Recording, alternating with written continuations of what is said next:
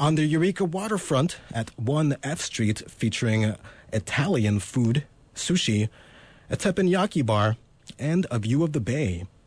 Also, a wide selection of wine and sake is available. The Bayfront Restaurant is open every day, 11 to 9:30 p.m., 443-7489. Got a great Thursday Night Talk.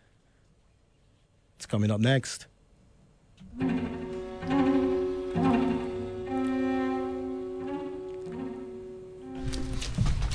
Good evening and welcome to Thursday Night Talk. My name is Linda Stansberry, staff writer for the North Coast Journal, and I'm here with Dr. William Herbrecht-Meyer, professor of religious studies. On the phone we have Julia Pitner, who's the Internews regional director for Middle East and North Africa. And then right next to me I have Lena Dalische, who is also a professor at HSU. And Lena, could you tell us a little bit about your discipline? I'm actually a history professor, but also the Middle East program at HSU. I teach classes in history, politics, and geography of the Middle East. Wonderful, and I want to apologize to our listeners for all the rustling. I'm with a couple professors, so we're all taking notes. And tonight we are talking about ISIS, Syria, the Middle East, radicalization, and many other things. It's a weighty topic, and we welcome your calls. So to get right into it, guys, ISIS, ISIL, or Daesh, what's the difference, and which do we use? Well, as a native Arabic speaker, I can tell you all the speculations about why we should call them Daesh is not particularly accurate. Daesh doesn't mean anything in Arabic. It is actually the acronym for the Islamic State in Iraq and the Levant. The whole, it means run over or it's dismissive. It's not. They don't want it because it's not Dawla al-Islamiyya, which is the Islamic State. But it actually really means the Islamic State of Iraq and the Levant. What we call them doesn't matter. I mean, not to put Shakespeare in, connection to a horrible organization, but who they are is what really matters. I think what we should be concerned with. So for me, it works as well. For all those who are named ISIS and have been suffering recently, maybe we should try to find a different one. That's a good point. That's going to be a very unpopular girl's name this year. And we do have Julia Pitner on the line. Julia, thanks for joining us. My pleasure. And what's your opinion on this naming question? ISIS, ISIL, Daesh. What do you use in your work? Well, because I'm mostly in the Middle East, everybody refers to it as Daesh, which is the acronym, as was previously stated. I mean, it's basically a historical progression for the ISIS or ISIL. When we originally heard it named, they were calling themselves the Islamic State in Iraq and the Levant, and then they changed to the Iraq and Syria, and so in the region it's mostly referred to as Daesh. Interesting. And thank you for joining us from the Middle East. Are you calling from abroad right now? No, actually I'm in Washington, D.C. right now. Excellent. I appreciate you calling in. Dr. Herbrecht-Meyer, can you put this in a little bit of context for us? Is there a particular weight and historical context to calling this entity the Islamic State? I think that Lena summarized it quite well in terms of what the actual name would be in terms of the particular words. I think that to understand it from the point of view of the Islamic State, the notion that they're trying to establish a caliphate is very important, because what they're trying to do from their own point of view is to reestablish a governmental system that is Islamic based on what was accomplished under the rule of Muhammad back in the 7th century CE, back in the 600s of the Common Era. And so their notion is that current political systems that we encounter in the democratic world or in monarchies or in various kind of secular democracies are all corrupted and flawed, because the way God wants us to be is the way that God instructed Muhammad to rule in that time. So they see themselves as recreating a perfect form of governance as intended by God, and that's what the principle of the caliphate is. I understand. And so, Julia, just really quick, Julia Pitner, what does that look like on the ground when you're actually in the Middle East? What is that type of, what would be the word for it, religious... Governance. Thank you. Government, it's governance. Excellent, yes. So what does that look like in action? From Daesh? Mm-hmm. Well, it's they're trying hard to establish state-like entities. So they have put together different departments of various things, and we've all witnessed their PR arm.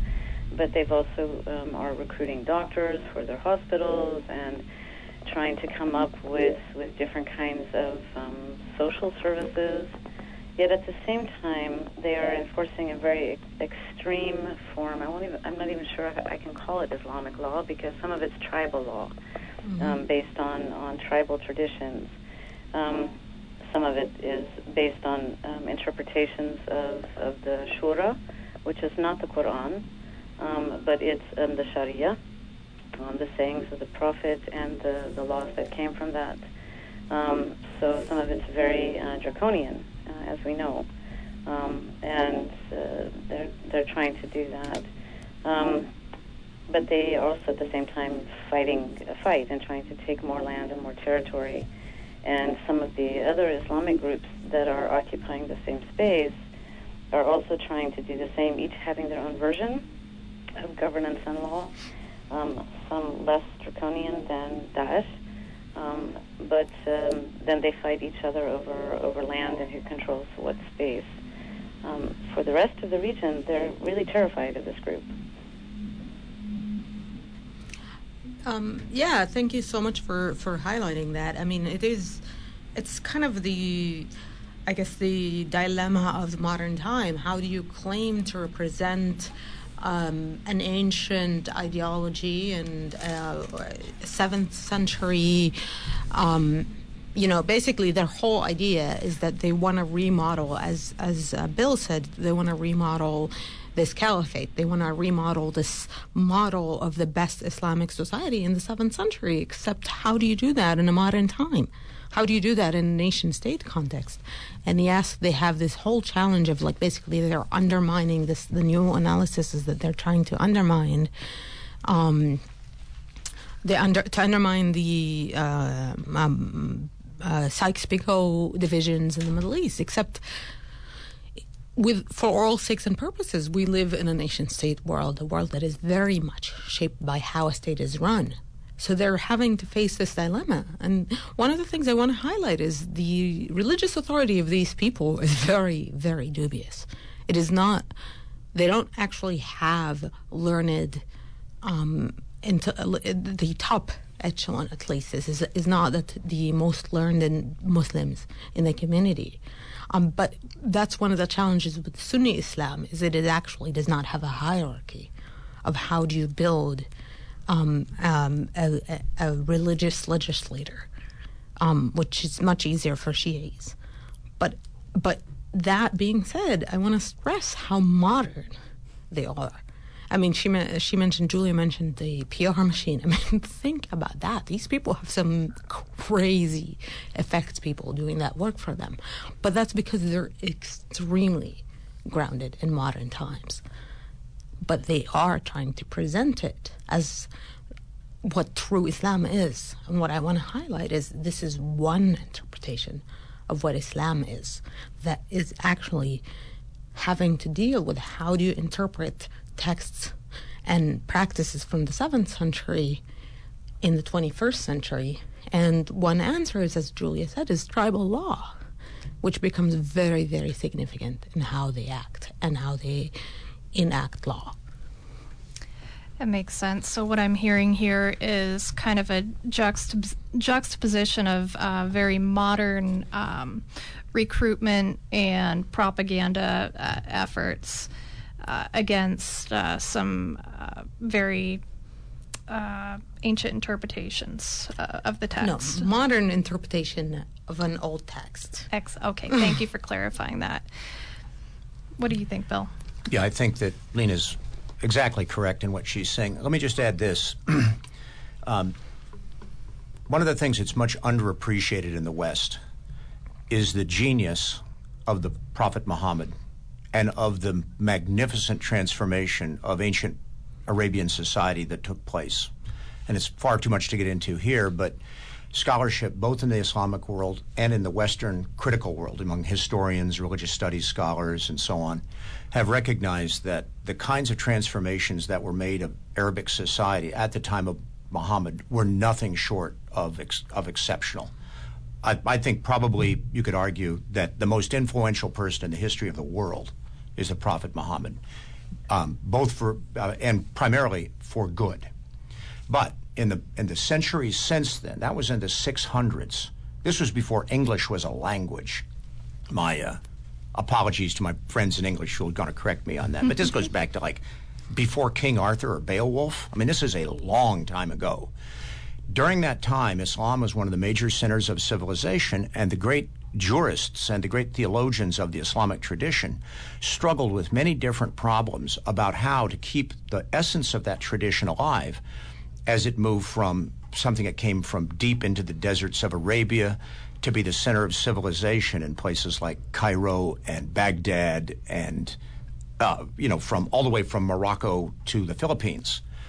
And they understood that it was necessary to have an expansive understanding of what the traditions were, an expansive way and a subtle way of interpreting the original texts so they could actually work in society. And during that time, Islam was a culture of multi-ethnic, multilingual, multi-religious societies. The Ottomans, for example, prided themselves on their religious diversity, in which there were several different branches of Christianity, Judaism, and Islam, all living in peace among them.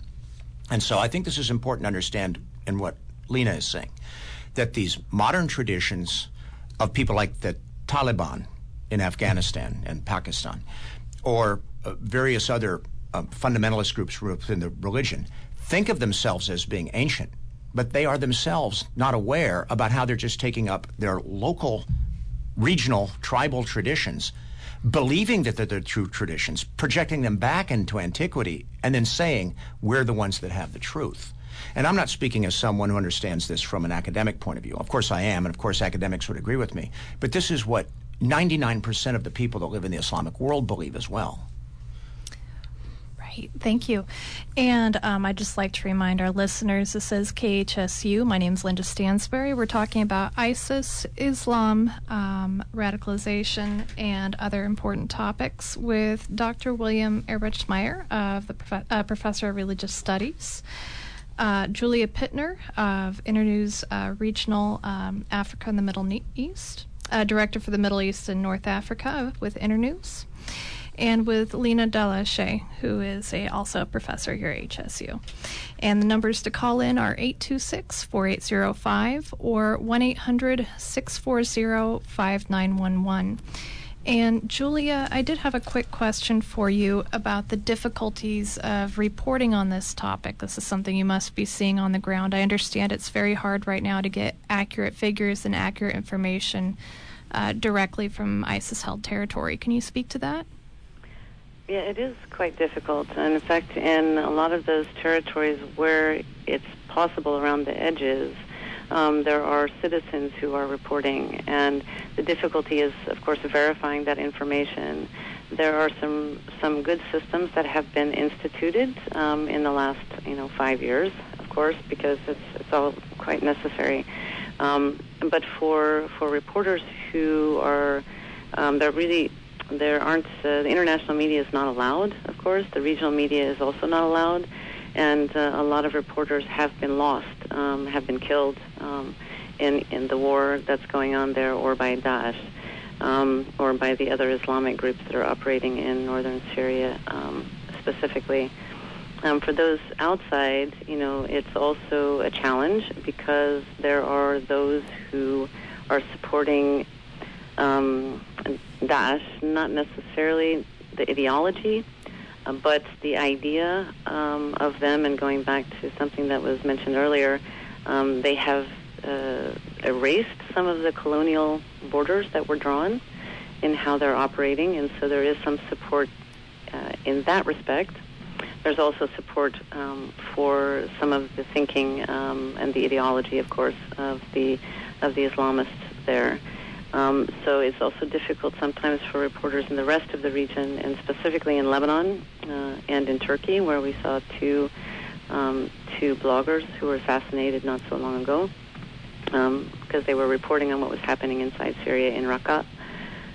And so it's a very risky time for journalists right now, and so there's a lot of concern and a lot of effort to really verify information to make sure that it's accurate at the same time. So it's a challenge.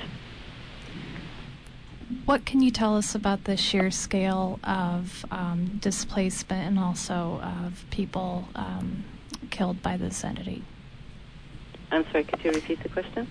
Yes. What can you tell us about the, keeping in mind it's hard to get accurate numbers, what can you tell us about the scale of people displaced and also of people slaughtered by Daesh or ISIS?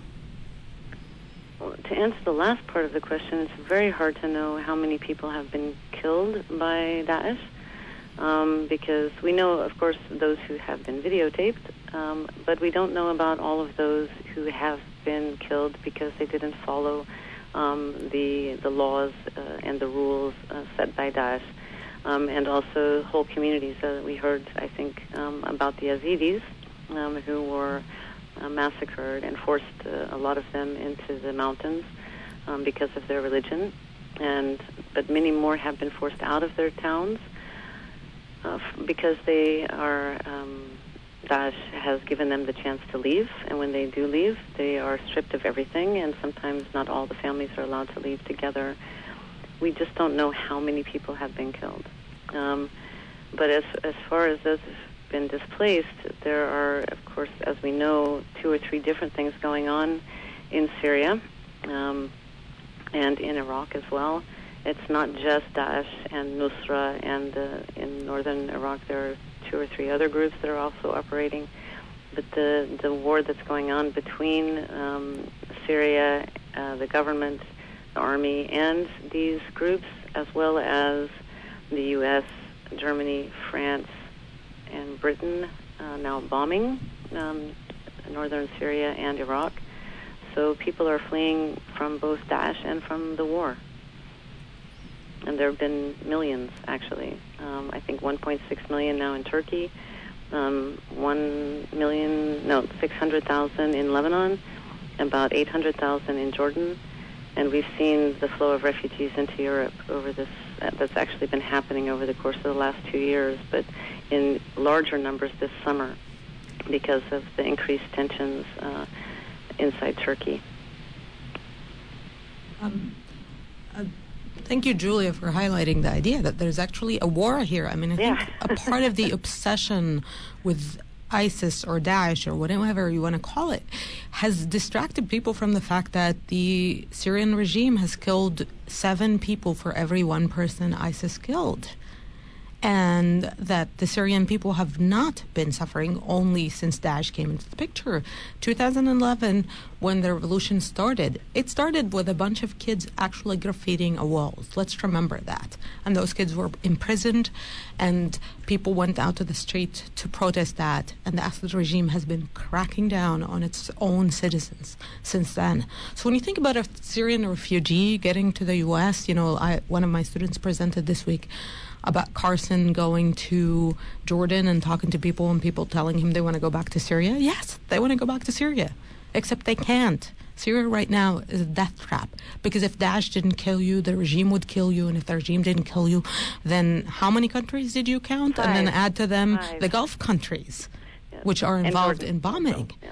Do you think those bombs are actually targeting, pinpointing warriors? No, they're killing civilians. You know what the Syrian regime uses to kill its civilians?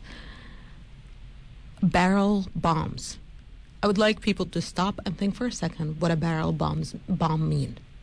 It's literally a barrel that is filled with explosives thrown down into a residential neighborhood.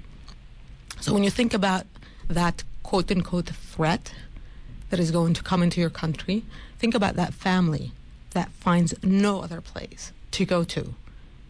Think about what brings a father. If you think about Alian, the child who was killed and then became very, very famous because he was photographic, think about him and think what brings parents to put their 3-year-old kid on a boat like that. And the answer is a worse fate awaiting them in their country. Syrians want to live in their country, but all the time that we can't provide them a safe haven, we as people, but also as a part of people who are liable to international law, have a responsibility to save refugees, to give them a safe haven, as long as their country is not safe. And I think that's really important to stress. And if I could just add on to this, what Lena is saying, we also forget about the Syrians who are already refugees, like the Palestinians in Yarmouk camp, who were held under siege for a year, and they were running out of food, and the first chance they got, they left, because they were already refugees, and now they're refugees again, as they flee Syria with the Syrians. Yes, and who were killed by the Syrian regime and then by ISIS. Yeah. You know, when ISIS got to the camp, I don't know if you saw the videos, Julia, Yes, but of course. the threatening of what we're going to do to the Palestinians was unbelievable. And I think only deaf ears can repeat these statements that we don't want these people amongst us. So, for context, I have heard the analogy of comparing the exodus of the Syrian people to Jewish refugees during World War II. Bill, do you think that's an accurate analogy? Well, I think just extrapolating on what Lena just got through saying, that the refugees that are leaving Syria are leaving not because they want to leave their country, but because it's a death trap for them to stay there. I mean, if you watch the various programs, Democracy Now! Does Amy Goodman the other day did a tour of a refugee camp in Calais, where they're trying to get across the Channel Tunnel. So she was talking with the individuals that were involved. One of the guys that she interviewed was a 21-year-old man who had pictures of his little brother, his mother, and his father. But if he stayed there, Assad was going to put him in his army and lead him, into combat to fight in a war that he didn't want to fight in.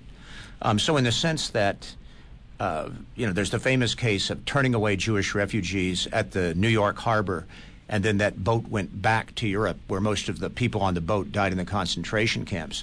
It's a somewhat different context, but the general principle is the same. People are leaving because they're in fear of their lives.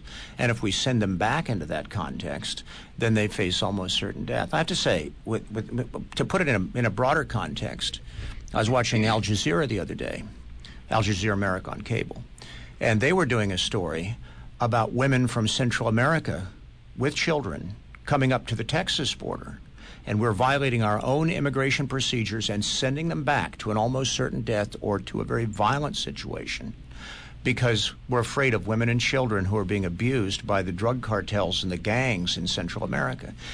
All of these are the same situation. When we're thinking of the people that are coming here as refugees or people that are looking for a safe haven, yes, there might be conceivably some terrorists among them, but that is such a minuscule proportion of the whole that we betray our values if we don't offer the safe haven to the people that are facing, at the minimum, violence, but in many cases almost certain death to stay where they are. So in that sense, I think it's exactly analogous to what was happening when we turned away Jews from the United States who went back to Auschwitz and Dachau and places like that.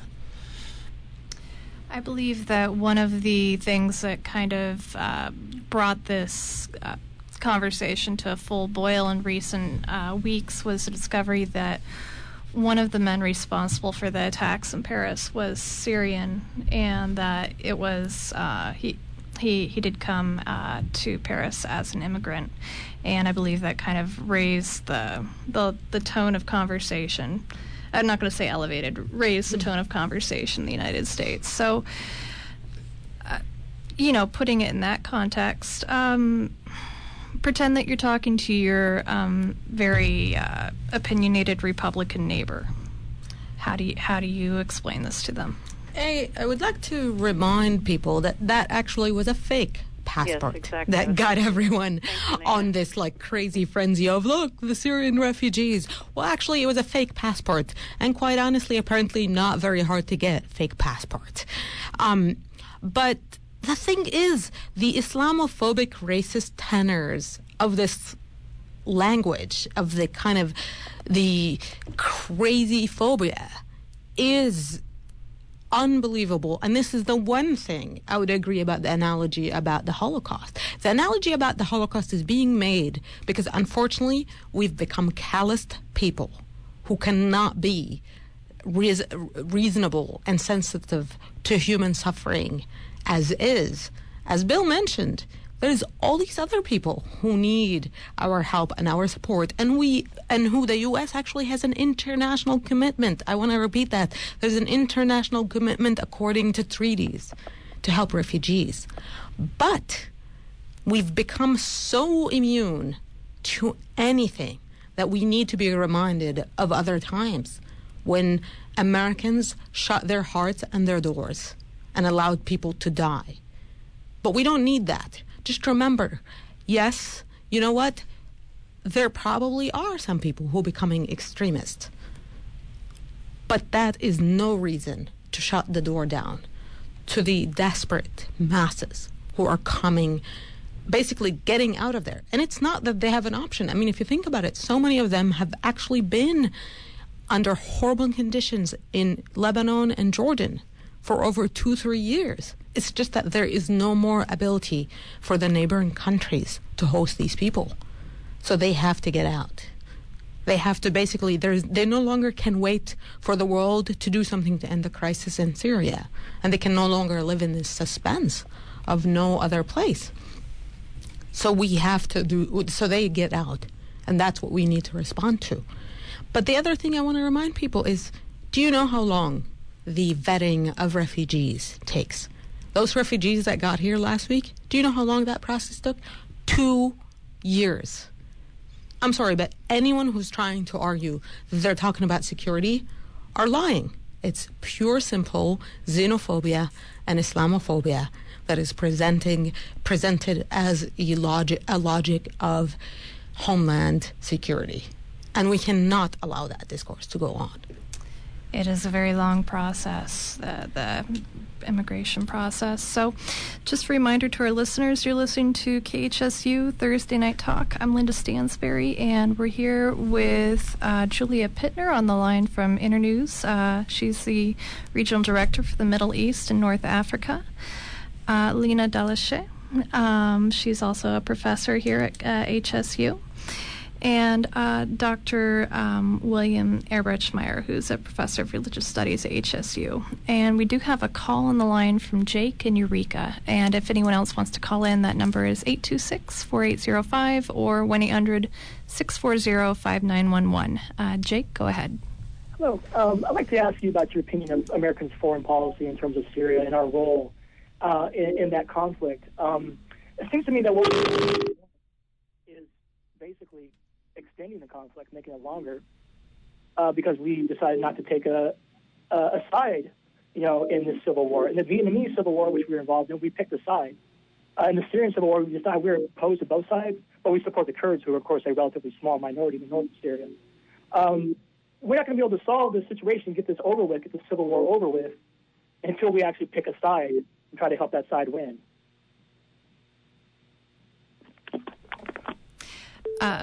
Julia, are you still on the line? Would you like to address that?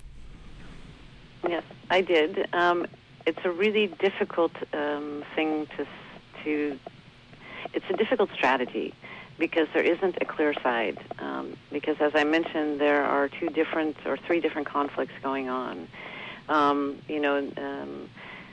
with the government, with the Assad government, there was the popular revolution that started in 2011, and it created the response was a very violent one, and so then it created this whole different phenomenon with the rise of what we're now calling Daesh, and them taking over territory in the midst of chaos, because these groups like chaos.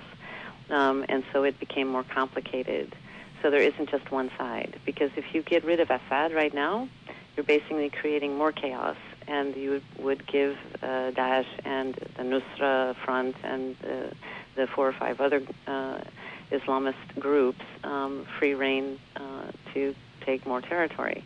And is that what we really want to do? And at the same time, as we're fighting the jihadists or the Islamists, and I'm sorry, I'm not sure exactly what to call them, but the extremists in the northern part of Syria and Iraq, then in essence, people are saying we're helping Assad. I'm not sure that's true, because he still has a shattered country, and he still has to deal with the popular opposition, most of whom are outside the country right now. But they still want a more democratic Syria. So it's a little bit more complicated than just picking one side. I wish it was a little bit easier, because it might be more clear. But from people sitting in the region, you also have regional interests in Syria, so that there isn't agreement on how to proceed, even within the region, of whether Assad should go or Assad should stay. You have some countries who say that Assad should stay, and some who say that he should go, and then you have others who are supporting some of these other groups, and some who are fighting against them, and some of them are allies in the region, and so it's pretty confusing at the moment.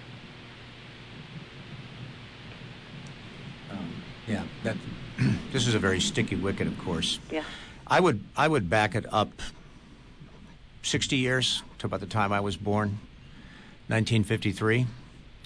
Prior to 1953, the United States was greatly loved throughout the Middle East, because we were understood to be a country which stood for self-determination in the region. But in 53, we overthrew the Iranian government. We supported a brutal dictatorship there for the next 25 years. And then when that dictatorship was overthrown, we supported Saddam Hussein in a brutal war against the Iranians, which killed 1 million Iranians. Of course, we've been supporting Israel, who's been brutal in their pursuit of the Palestinians. And then, of course, we've also invaded Iraq and completely dismembered that country, destroying all of its social institutions. In all of this, we seem to think that the solutions to these problems are violence and military intervention. So where I would approach the caller's question is to ask whether we think we're actually going to solve the problems that we're facing with one more military incursion, with one more application of weapons. I'm not such a peacenik that I think that some application of military force might not be necessary and that we maybe need to be involved. But we need to start thinking about ways that we operate by actually solving real problems, rather than just going in and replacing one group with another, or replacing one group with our own leadership. The problem that we face now, and what Julia was saying, I think, is really very important, the complexity of this. Because not only are all these different groups in place, but throughout Iraq and Syria, we've basically been, it's not entirely us, but it's very largely us, we've destroyed all of the social institutions which would have been possible, which would have been necessary in order to build them democratic systems. You can't just rebuild social institutions, things like a free press, like an independent judiciary, like a good education system and so forth. You just don't build those things overnight. And so what we've done is to create a problem, right? So earlier, Lena mentioned the problems that were associated with the Sykes-Picot Agreement at the end of World War I, where French and British basically carved up the Middle East and established the borders with no meaningful consultation with the people in the region. We are still living with the effects of that. My thinking is that Bush's war in Iraq, the invasion of 2003, probably has set us back another 100 years, because it will take generations now to rebuild the problems that have been created by the fracturing of the nation states. As imperfect as they were, they've been fractured and which descends people back into tribalism, which makes people want to exact vengeance against their former enemies and all that sort of thing. Lena is much more familiar, I think, with the details, and probably Julia than I. But the notion of disentangling the problems that we've created is the major thing we need to think about doing. That's a long-term exercise. And if we go in with more brutal military force, we're just going to make it more tangled. And I think that's kind of the underlying problem, as I see it, in what Julia was saying. And if I can add to this, is I want to stress one of the wells of the strength and organization of Daesh is actually the Ba'ath regime, the Iraqi Ba'ath regime officers. So the whole American philosophy that we can fix the world by moving things around needs to be revisited. I mean, the de-Baathification, which was at the core of the American project of creating quote-unquote democracy in Iraq, was disastrous. It is those people who then go on to kind of support creating Daesh. They're secularists. They're adamant secularists. The Ba'ath regime had nothing to do with the religion. But they found an ideology that they could manipulate and work with, and they found enough zealots who basically were desperate and had nothing enough. So I think when Americans try to think about the role they have to play in the world, they have to remember it is not exactly their puppet show. And I agree with Julia that the situation in Syria 3 years ago would have been completely different. The situation in Syria right now is not one that would be resolved by bombings. That is one thing that I'm 100% sure. I don't know what the solution is, but bombing more Syrian civilians is certainly not the answer to anything. Because if you think about it, who is being bombed? And I'm sure Julia knows better than I do because she's on the ground, but that's not the main victims have been throughout the brutal 4 years of the Syrian crisis are the Syrian people. And they're being excluded. So now people are going to go to Vienna and have their own their talks. And they're deciding, the U.S. and the Europeans are deciding who gets in and who gets out if they end up actually really following through with any of it. And Bashar gets to go there, Assad, the Syrian president. But the Syrian people don't really get a voice there. And that's a part of the problem. A part of the problem is that the Syrian people got up and tried to say we've been under a totalitarian regime for long enough, which actually has been imposed partially because of the structure of Cold War dynamics. And they have no way of getting out from underneath it because they're still now, even though the Cold War has ended, are now in the crossfire of new world order, one where Iran and Saudi are in this fight for a leadership of the Muslim world, quote unquote, which neither of them really can lead, but in which they play these states as pawns in their game.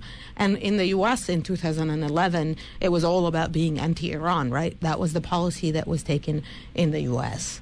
And now it's kind of getting different because there's something worse than Iran, which is Daesh.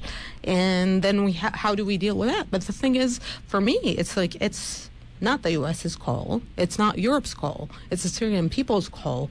What do we do? Our responsibility is not about what are the best interests of outside forces. It is what do we do to minimize Syrian victims, but also to allow the Syrians to get out of that impasse. Julia, what do you think? Well, I was just also thinking about, the role of Russia and Turkey also, because we have a reinvigorated Russia who's reasserting their influence in the region, and the current impasse with Turkey and the Kurds. We also can't forget the Kurds who are in the mix in northern Iraq and in Syria, because they have their own national aspirations as well. And so it is multi-leveled. But again, I agree that the escalated bombing isn't going to give us much more than what was happening before. In fact, it's giving us more casualties and more refugees. And the people, in Syria and Iraq, the Muslims and the Christians and the Kurds, And all the different ethnic and religious groups that exist in those areas are the ones that are suffering. Great, thank you. So I'd like to remind our listeners they can call in at 826-4805 or 1-800-640-5911. Tonight we're talking about ISIL, Daesh. We're talking about the Middle East. We're talking about Islam. And we're with Dr. Herbertsmeyer of HSU and Dr. Daleshe also of HSU, a history professor. Thank you. Thank you, Professor. And also Julia Pitner, Internews Regional Director for the Middle East and North Africa.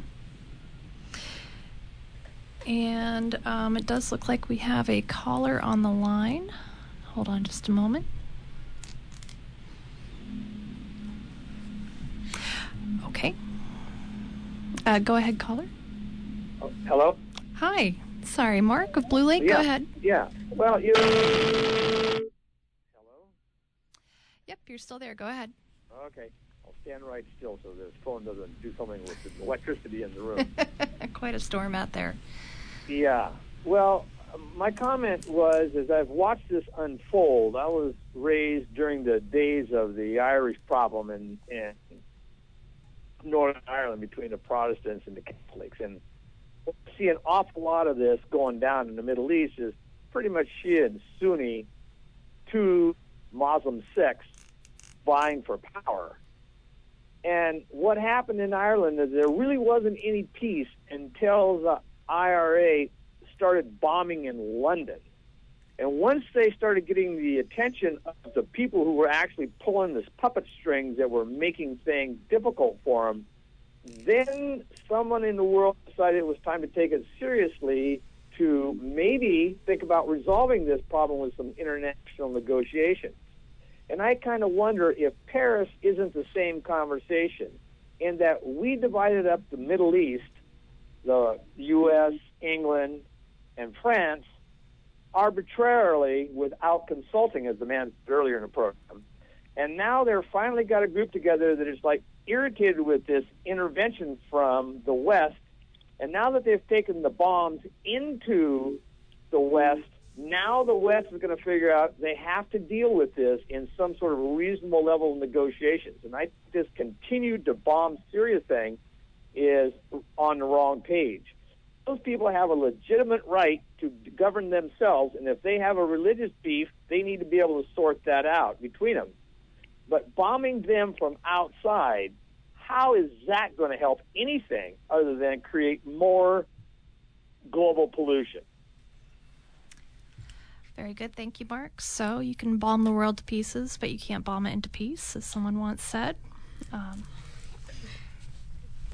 I would say one thing. I think I agree with you completely. Is it Mark? Yeah. Yeah, but I would agree with Mark. And this is something I think that we don't appreciate as fully as we should.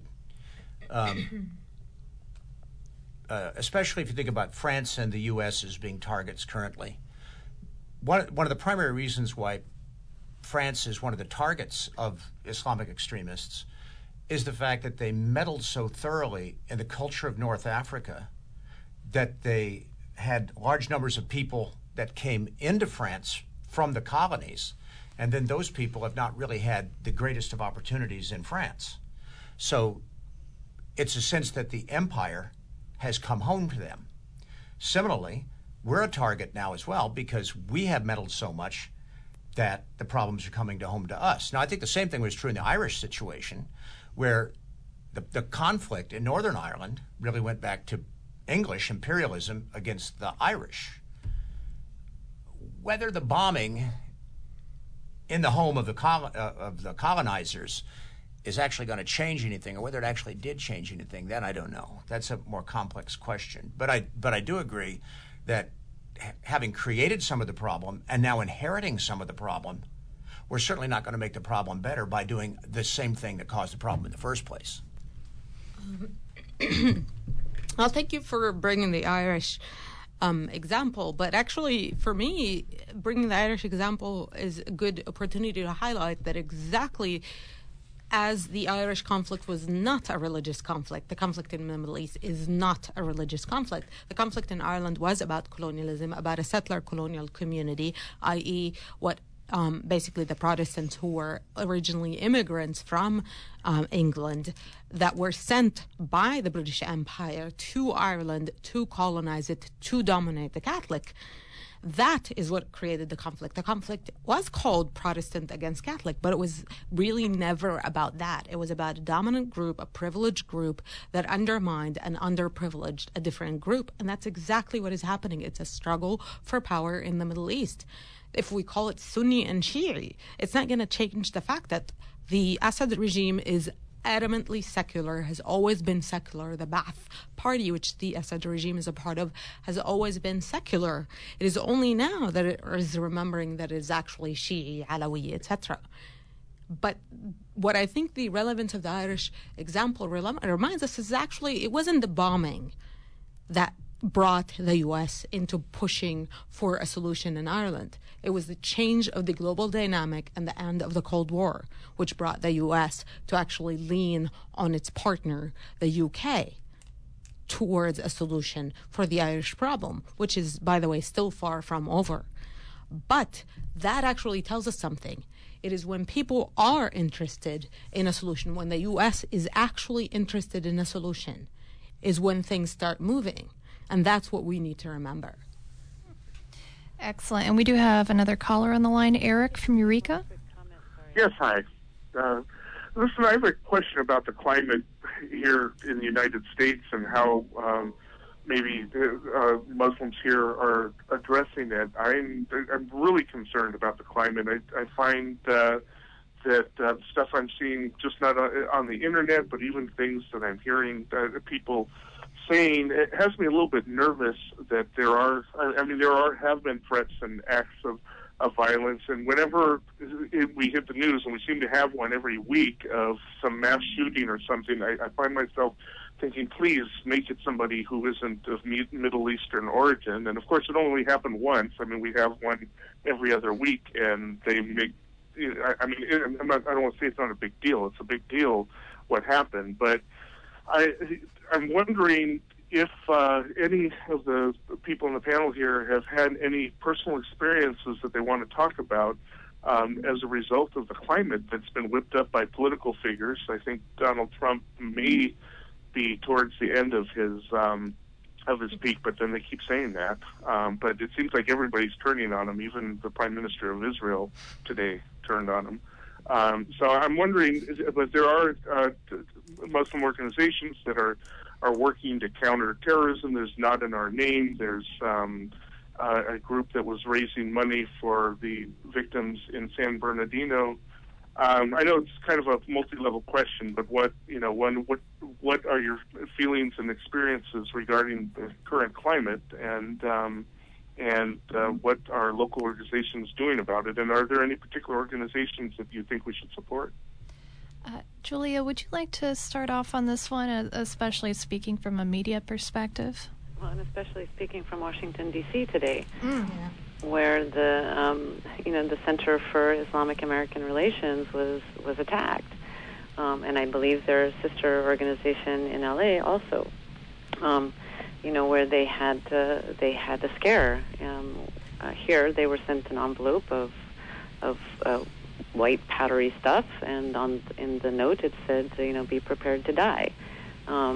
And they and the same thing in LA in their organization there, and it's really a shame because these people are Americans, whether they're Jewish Americans, Christian Americans, atheist Americans, or Muslim Americans. It doesn't matter. They are Americans, and we are all Americans. And what is extremely frustrating from a media perspective is the continual coverage of the extremism that's happening, not just here but everywhere. And there is a rise in extremism that's very dangerous, and it threatens us more than even Daesh, because I have to say, unlike the conflict in Ireland, that it isn't about land, and Daesh doesn't have the popular support that the IRA had in Ireland.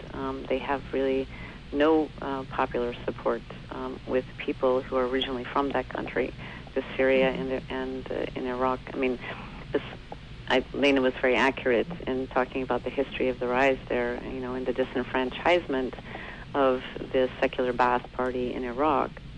But in Syria, the tradition in Syria is really one of tolerance and secularism, not of this kind of religious extreme form of Islam.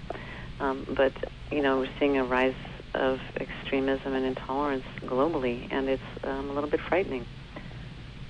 So to clarify, when you use the word extremism, you're talking about extremism, not just Islamic extremism, right. but political extremism in the United States. Political extremism, racist extremism, all types of extremism. And for example, in Myanmar, the Muslim community there is being erased by the Buddhists. And so that's a Muslim community that's under threat from an extremist faction in the Buddhist religion. And so it just seems to be a global trend. Yeah. If I could just make a comment about that, I paid a lot of attention over the years to violence in the name of religion. It's been one of the major things that I've studied. And Lena made this point, and I think that Julia's making the point too, but let's just make this explicit. Usually when there's an old saying, actually this comes from a Muslim emperor, I believe, kings invade for money and wealth and profit. They use religion as their excuse. Of course, religion is always involved with violence because you have to justify your violence, and religion is the natural justifier within a society. When American armies go off to war, Christians pray to their God. When the British, they pray to a Christian God. Somebody else prays to another God. So what's happening in Myanmar, for example, it's not Buddhists in any real Buddhist sense that are doing it. It's people that have it's a military dictatorship that's doing what they're doing. Yeah. And because they're speaking to people that are culturally Buddhist, they claim to do it in the name of Buddhism. And the same thing is happening in the Middle East when you have different tribes, different groups, and so on. They're doing things. I mean, this is something that struck me, and I'm sure this must be true. Lena and Julia can probably tell me whether I'm right. But if you think about the history of what happened in Iraq and Iran since 1979, when the Iranian Revolution started, the Baathists, under the leader of Saddam Hussein, made a horrific attack against the Iranian Shiites. And they were also making simultaneously horrific attacks against the Shiites within Iraq. And the Sunni Kurds. Pardon me? And the Sunni Kurds. Yes. Yeah. And so Halabja. And so then, once the United States came in and took away Saddam Hussein and put the Shiite government in place, what they did against the former Baathists and against the Sunnis, I'm sure, was very largely taking vengeance on the people that had abused them for a long period of time. To be very clear about this never has to do with doctrines and religion. It has to do with my group and your group. And if your group hurt my group, now my group's going to hurt you back. But since the groups are partially defined in terms of their religious identity, what we do is we think that it's a religiously caused strife. But the strife is not caused by anything that's particularly religious. It has to do with political issues, land tenure, who has the jobs, who doesn't have the jobs, who has the control of the courts, and who gets put in prison unjustly, and all of those sorts of things. But religion is just one of the markers that defines that. In the United States, for example, much of the violence, much of the problem that we have is done by the marker of race. But the real issues have to do with poverty and political rights and so on. And so we have to change not just the ideology of race or just the ideology of religion or just the ideology of a particular political party or nationalism. We have to deal with the real world issues of justice, which had to do with resources, power, education, healthcare, clean water, and so forth. If I may, I want to thank you, Eric, for raising this question, because I think it is really, really important for Americans to stop and look deep and hard on themselves and what they are doing. I mean, it is very easy to go against Trump because, quite honestly, he's making it so easy to go after him. But the thing is, by going after him, we're taking ourselves off the hook. By going after him, we say only these extreme expressions are bad. But then our little, Islamophobia, our little latent racism is okay.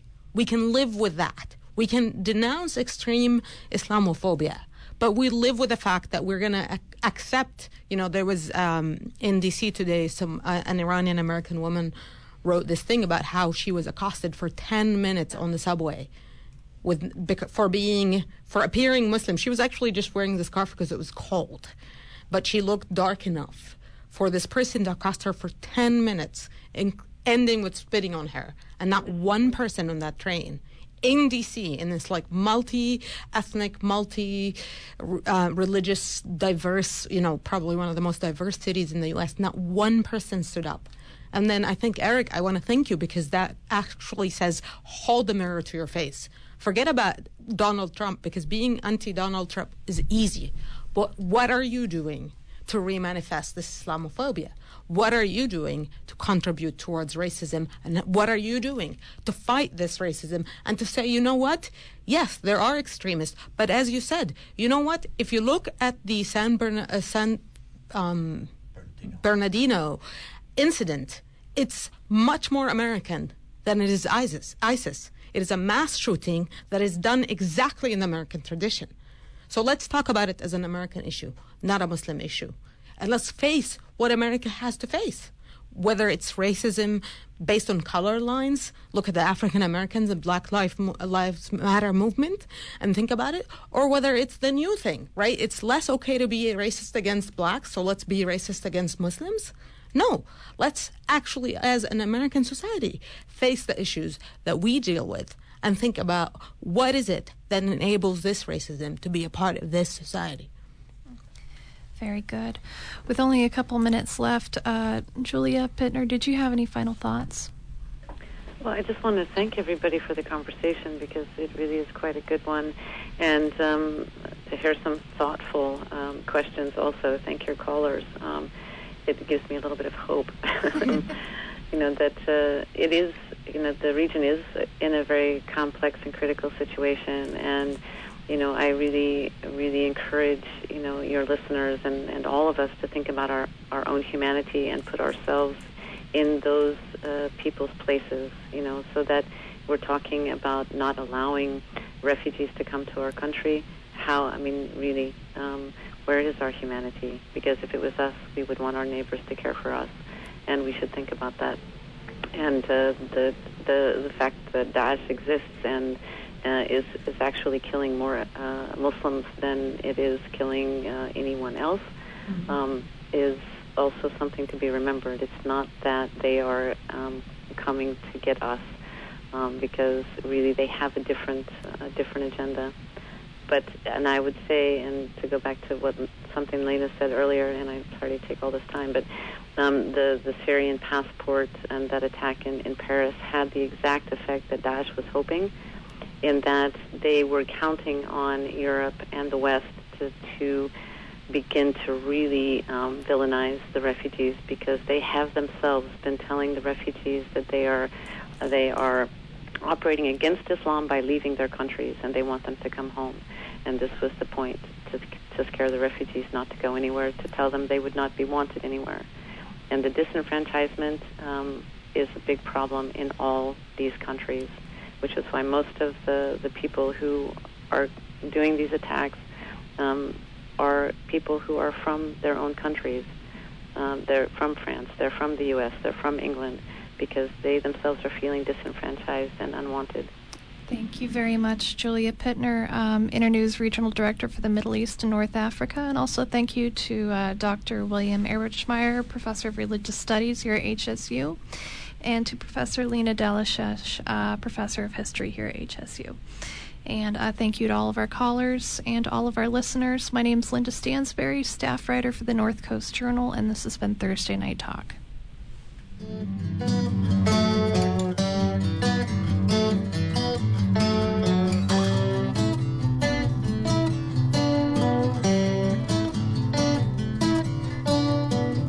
You've been listening to Thursday Night Talk on KHSU. We love to get feedback on our programs. Please email thursdaynighttalk@khsu and like our Facebook page. That's Thursday Night Talk. on KHSU. And thank you to our producer, Geraldine Goldberg. Our theme music is composed and performed by Jeff Kreider. My name is Damien. I've been your studio engineer tonight. Stay tuned. We got No Room for Squares coming up next.